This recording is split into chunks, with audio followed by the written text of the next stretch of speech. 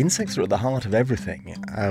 People may or may not appreciate them or like them, but they should understand that if we lose insects, then life on Earth will collapse. And that sounds terribly melodramatic, but it's true.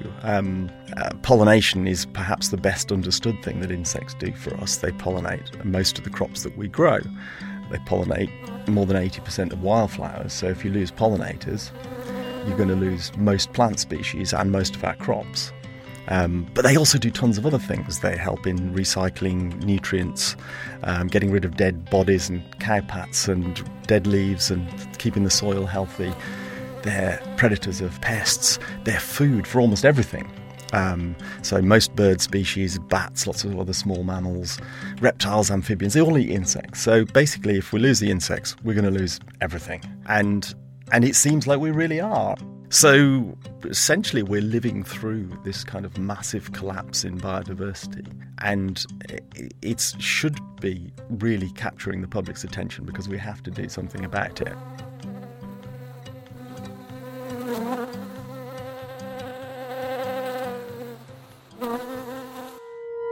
You're listening to Impacted from the University of Sussex. A podcast series about research for real change.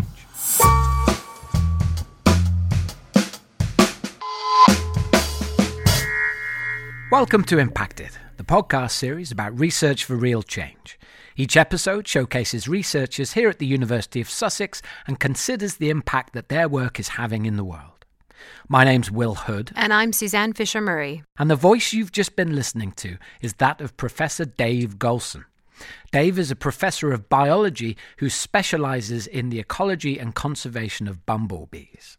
And so if you were ever in any doubt about just how important insects, and particularly bumblebees, are to life as we know it, then he's the man you should be listening to.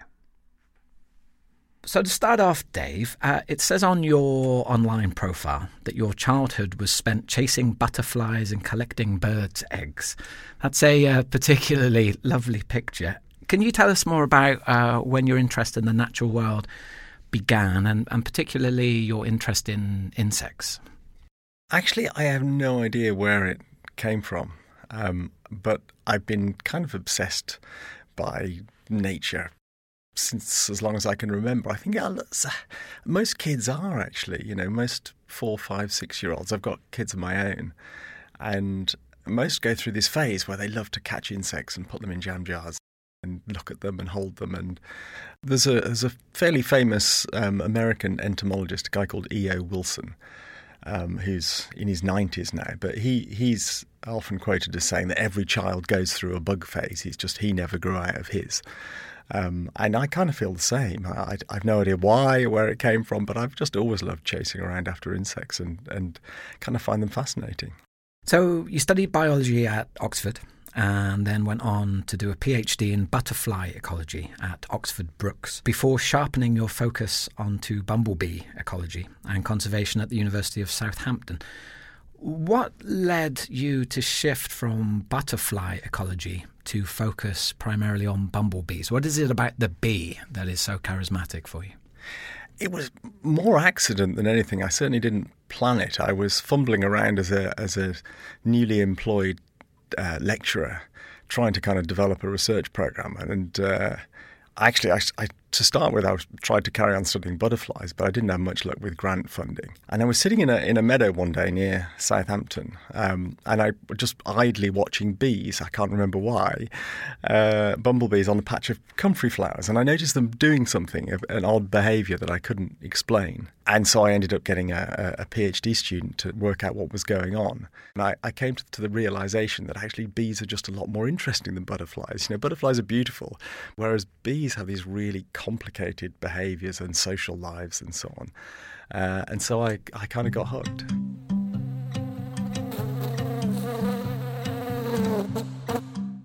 Bees have kind of captured people's imaginations for various reasons, I think. Most insects people don't like. They're frightened of them. They think they're going to sting or bite or whatever. Of course, bees can sting, but nonetheless, they seem to be exempt from our normal loathing for insects.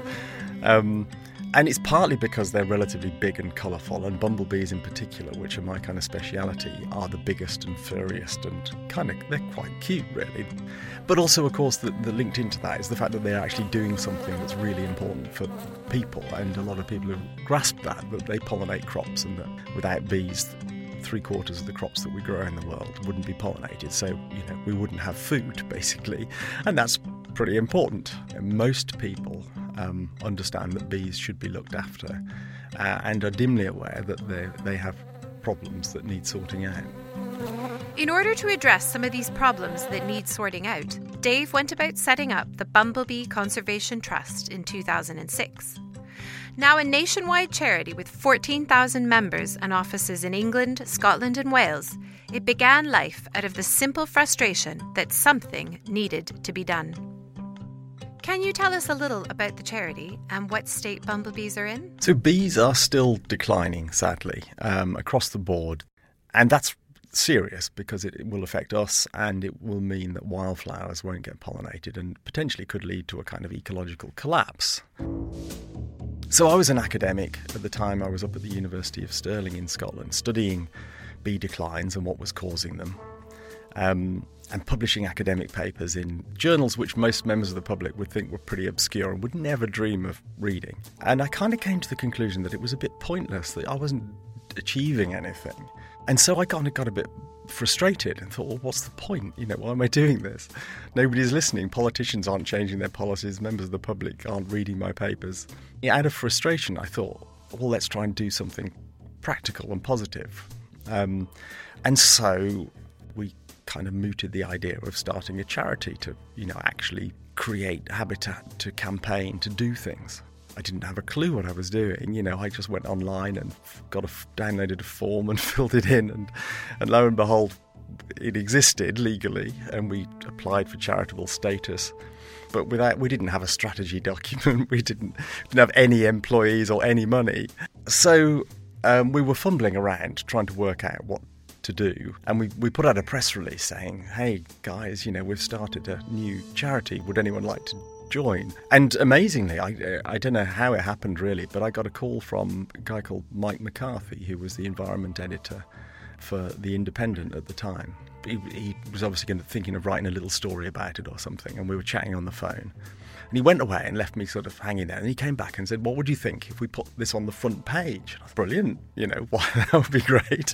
And we got the first 3 pages of a national newspaper.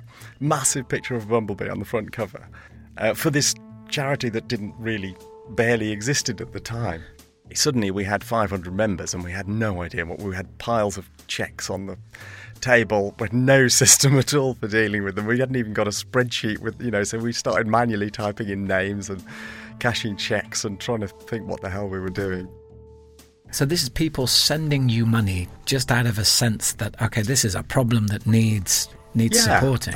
It quickly became clear that there were a lot of people out there that wanted to do something, that wanted to be part of this organisation. And so it took off, and it's got about 20 staff now and offices in England, Scotland and Wales, and it's involved in conservation projects all around the UK, creating flower-rich grasslands, which is one of the key habitats for bumblebees. So there are places you can go and you can walk through a meadow full of flowers where there was no meadow full of flowers, and it's only because that charity made it happen, which is really cool. Research that Dave co-authored in 2017 highlighted dramatic declines in flying insects, including bees. The paper reported that the number of flying insects captured in nature reserves in Germany had decreased by 75% in 27 years. Yes, you heard that right. Insect numbers had fallen by 3/4 in just 27 years. It seems that basically 3/4 of the insect biomass has disappeared in, a quarter of a century. And that's terrifying. I got involved once the data had been collected based on trapping of flying insects using things called malaise traps, which are kind of tent-like structures. It's essentially describing how the total biomass, the weight of flying insects has changed over time. And it's terrifying. And I must admit, when I first saw the data, I thought there must be a mistake or something was wrong. But we've been through it over and over again with the fine-tooth comb. So it was kind of gratifying in a way that there was so much media attention for that paper. It's about time. My concern is that it'll just be forgotten, and nothing much will happen. And somehow we need to make sure that it does. So far, that seems unlikely. This paper has the highest attention score on altmetric.com for the University of Sussex. The story has been covered by more than 200 news outlets and 45 blogs worldwide, as well as capturing the attention of Michael Gove, Secretary of State for Environment, Food and Rural Affairs. But Dave is quick to point out that this paper is only one of the many papers highlighting the danger of neonicotinoid pesticides on bee populations that he has written since 2010. Well, it wasn't just the one paper that came out last year on the German insect declines, and that kind of built on a series of papers that we'd written which highlighted the causes of bee declines and the weight of evidence suggesting that pesticides were one of the causes, and a significant one, and one that we could do something about. From the extremely impressive reach of the paper, it seems to me that the research has led directly to UK policy change. It's been directly cited in an article by the UK's Environment Secretary as key to his rationale for banning the use of neonicotinoids, a type of pesticide. In an op-ed for The Guardian, he directly refers to your research, saying the statistics were so stark that it was sort of key to his rationale for supporting this ban. So could you just talk a little bit about how you think you might have had such a huge impact? What routes did you take to achieving that? So my research group's been involved in studying the effects of pesticides on bumblebees for quite a few years now. But back in about 2010, some of our members were getting very agitated about the effects of pesticides, particularly these neonicotinoids. So this whole direction of sort of researching the effect of pesticides, that came through the actual trust, the Conservation Trust members, so from the public themselves? Yeah, it was. We had a few members that were, quite adamant that the trust really needed to address this issue because, and if we didn't, we weren't going to be able to look after the bees, because they were convinced the main thing causing bees to disappear was they were being poisoned. So I was pretty sceptical to start with. I wasn't really convinced that we'd find very much. But we ran an experiment where we basically exposed loads of bumblebee nests to one of these neonicotinoid pesticides, and we had lots of control nests. And lo and behold, we found that actually it did have a really big impact. And we published a paper in Science, which got a lot of media attention back in 2012. And before I knew it, I was embroiled in this very political debate about pesticides and the pros and cons of using pesticides, which is obviously an issue which affects farmers, and there are some very strong lobbies, the companies that make the pesticides most obviously, and also then environmental groups campaigning against pesticides, and it often becomes pretty unpleasant. So we've published a number of papers on this subject, including some big reviews and so on. We've certainly played a role in providing the evidence to governments which has brought about this European ban. But certainly in Europe, it's hard to know exactly how big a part we played, but we contributed somewhere along the line to the decision. The 2012 research paper provided important evidence to the European Food Standards Agency, which was commissioned by the European Parliament to review the impacts of these chemicals.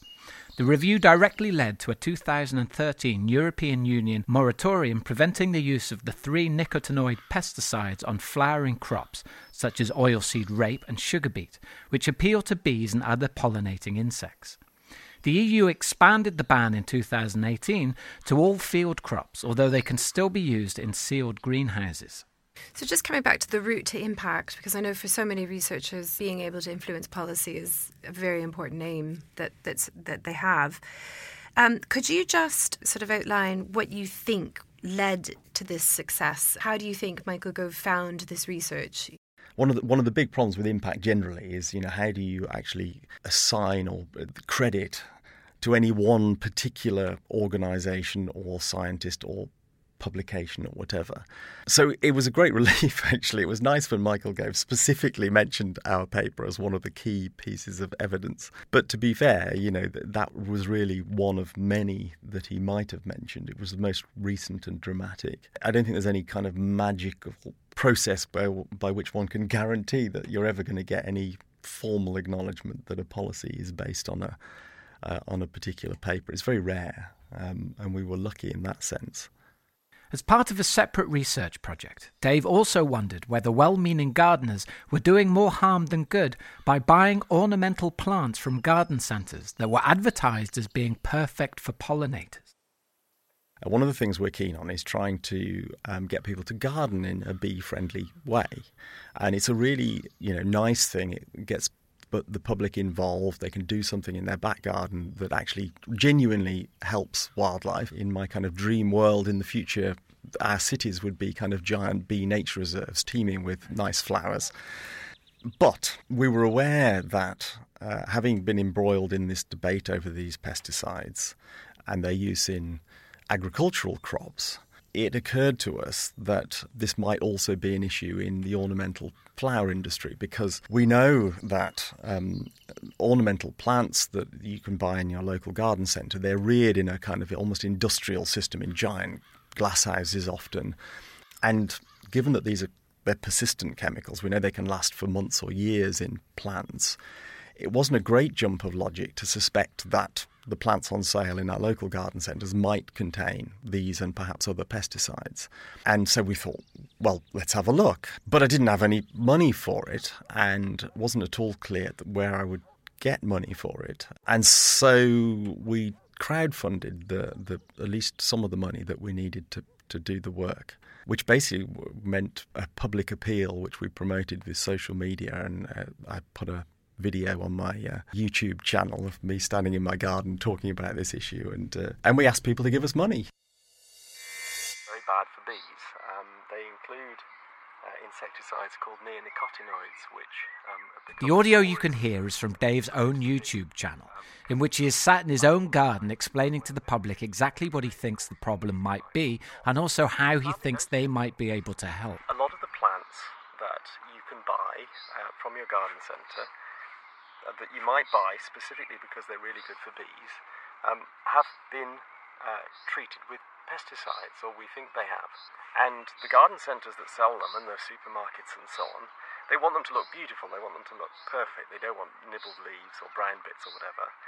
And so to make them look perfect, the wholesalers that rear them treat them with lots of chemicals. And some of those chemicals are very, very bad for bees. So the long and the short of it is, I'm asking for you to donate some money. Anything will do. Hopefully, if enough people think this is an important issue, then we'll get enough money together to be able to screen a whole bunch of bee-friendly flowers from different suppliers around the UK and test them and see who is selling healthy plants that are free of insecticides and who's selling ones that they shouldn't, that have got insecticides in them. And we offered dubious inducements to get people to do it. If they gave enough money, they got a copy of one of my books signed, and if they gave even more, they got that, and they got invited to a walk around the campus with me, kind of looking at bees and a talk and things like that. And how many of those did you do? We dished out a lot of books. We had one big walk on campus. That was for the elite donors that gave us quite a lot of money. I forget the exact amount that they had to pay, but it worked. When you're studying pesticides, you have to be really careful where your money comes from. Certainly if you take it from industry, then many people will think you're compromised. If you take it from an NGO, a charity, other people will say you're compromised. If you take it from the public, it's kind of unclear where that falls in the spectrum of things, because clearly many of the members of the public who gave the money, they had an opinion about this subject, probably were anti-pesticides and wanted to find out more about this. But my feeling was that it didn't put pressure on us. If we hadn't found any pesticides, we would have just told everyone it's all fine, you don't need to worry about this. A paper published in 2017 found that plants often labelled bee-friendly were full of insecticides and fungicides, with 70% containing neonicotinoid pesticides, neurotoxic insecticides used to control pests, which are known to be harmful to bees. Friends of the Earth based a campaign pressuring garden retailers to stop using neonicotinoids based on this research. At the latest, 10 out of 10 of the top plant retailers in the UK have promised to withdraw neonics within the next year or so. So it's nice to feel we've achieved something. It's not as much as I would like, because the attention has become very focused on neonics, and I fear that they'll just replace them with some other insecticides, so the plants will still not be perfect for pollinators in my view. But it's a step in the right direction. I think we might have to repeat the study to find out what they're replacing them with in a year or two's time, and then revisit the whole issue. So, yeah, it's a bit depressing, to be honest, but I sometimes wonder if we're really making any progress, because although we've had this, now the retailers of ornamental plants are withdrawing those chemicals and Europe has banned them for use in farming. But if they're just replaced by something else, and if in 10 or 20 years' time it turns out the new chemicals are just as bad, then we've achieved absolutely nothing. So it's nice to see some progress, but also frustrating. There are bigger issues that need addressing. The fact that farming and flower production and the rest of it is so heavily dependent on pesticides generally, and unless we can influence that and move away from that, then I'm not sure we're going to achieve a great deal. Dave's work reflects a real willingness to listen to and interact with the public. Just as questions posed by members of the Bumblebee Conservation Trust led him to research the effect of pesticides, he is also keen to work with citizen scientists to collect data. So you and Rob Fowler set up the Buzz Club, which aims to get citizen scientists involved in saving pollinators. It's encouraging the public to collect data about how many bee species and pollinators there are.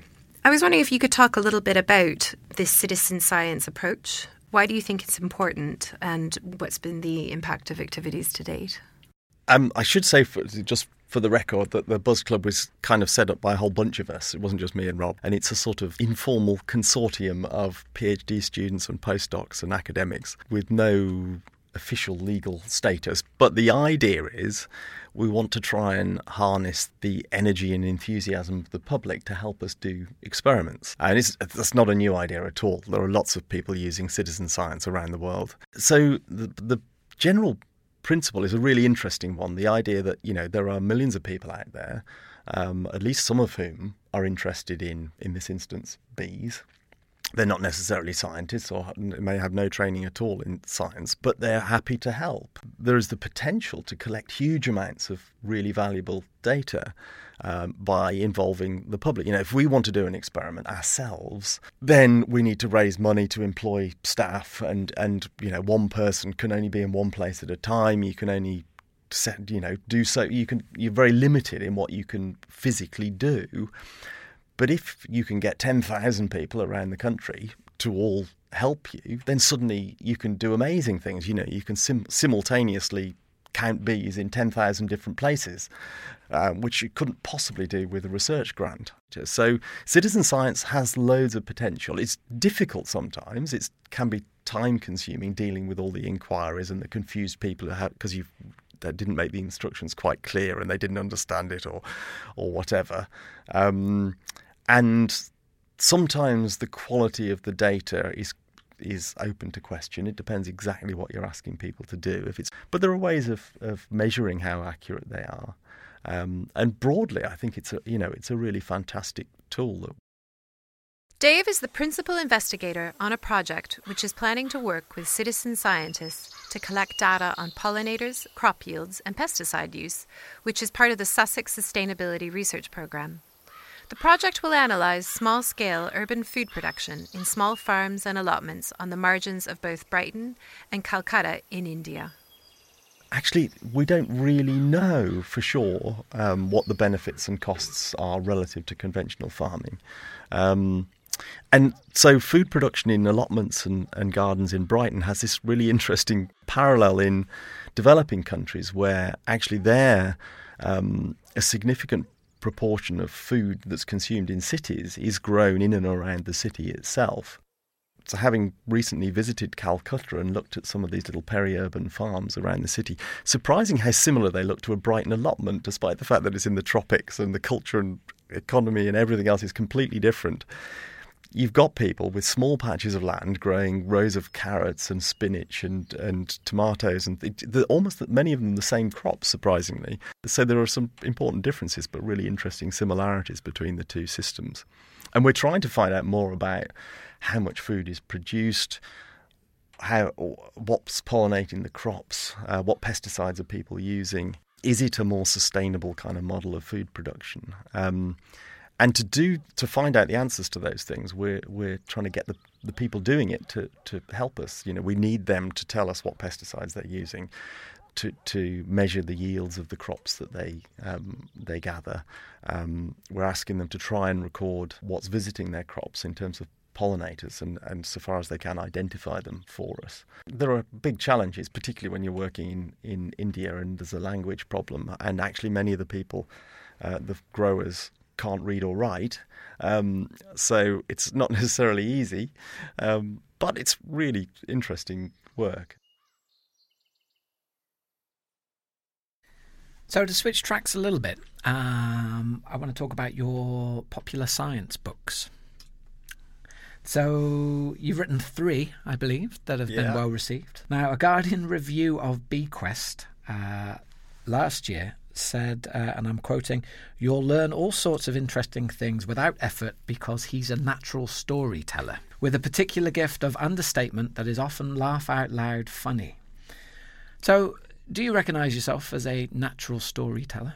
I wouldn't have done, but the books seem to be being well received, so I guess I must have some kind of talent for it. But yeah, I really enjoy writing for a kind of popular audience, and so I over a number of years I wrote Sting in the Tail, which is about the kind of life and times of the bumblebee. Really interesting stuff about their biology, some of the more depressing stuff about their declines, but also trying to inspire people and just engage people with caring about these little things. But it rather than just being this is the biology of a bumblebee, which if anyone wants to read about that, they can read my academic book about bumblebees. But obviously, if you want people to pick up a book and read it, people who aren't necessarily fascinated by bees to start with, then you need to make it entertaining and interesting, and it needs to be a more of a kind of personal story, I guess. Academic papers are read by hardly anybody, and very few of them have any real reach at all.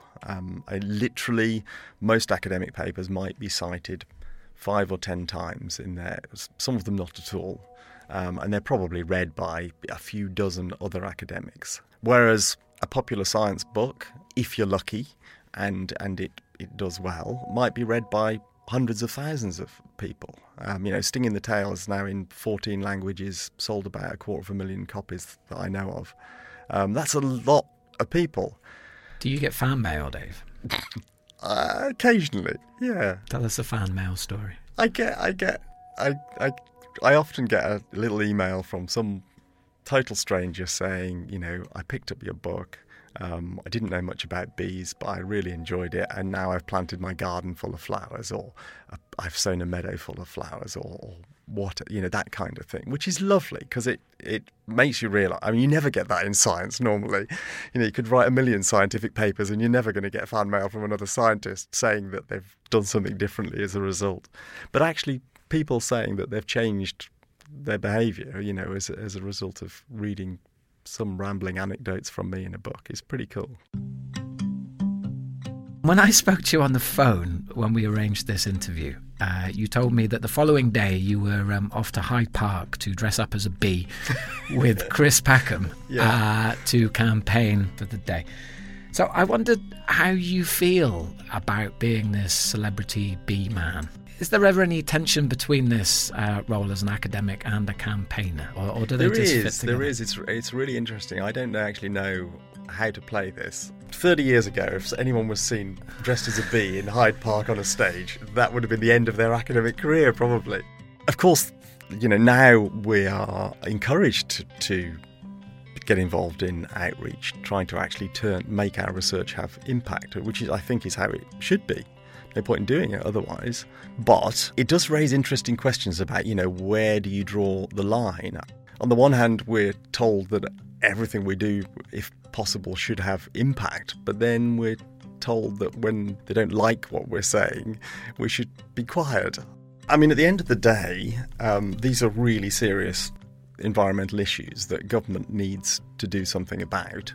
And to date, I don't think they've done anywhere near enough about these things. So I kind of think it's my job to keep badgering them until they do something. Now, of course, that's not the traditional role of the academic.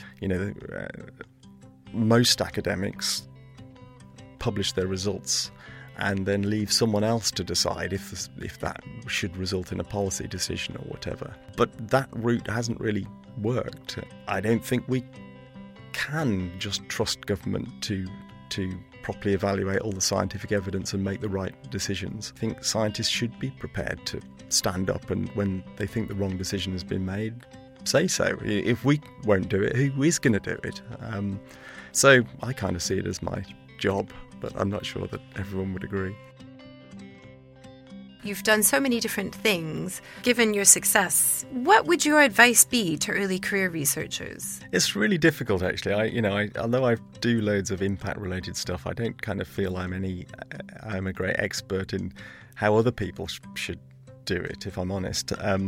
But I would say, don't be driven by the ref. I really worry that people think we're only, in universities, we're only trying to have impact so we can score points for the ref. Which is, of course, the Research Excellence Framework. Indeed, Yep. Sorry, yes. And you'll frequently hear people talking about, we must have some impact for the ref. Actually, I think if you spend your whole time chasing after ref impact, you're kind of losing sight of why we should be having impact in the first place. And it's not for the ref. It's because, actually, don't we want to make the world a better place? Isn't that the point of what we're doing?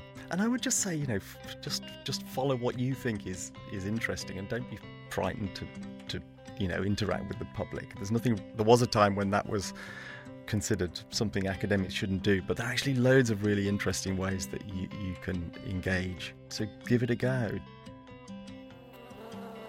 Thanks, Dave. That was a real pleasure. Cool. It was great. Thank you Sorry, very much. I couldn't think of good answers to some of No, them. I think you did. It was great. You As I say, did. it's going to be drastic. Yeah, you can edit out all the boring crap. We'll make you into a natural storyteller. Excellent. I look forward to hearing it.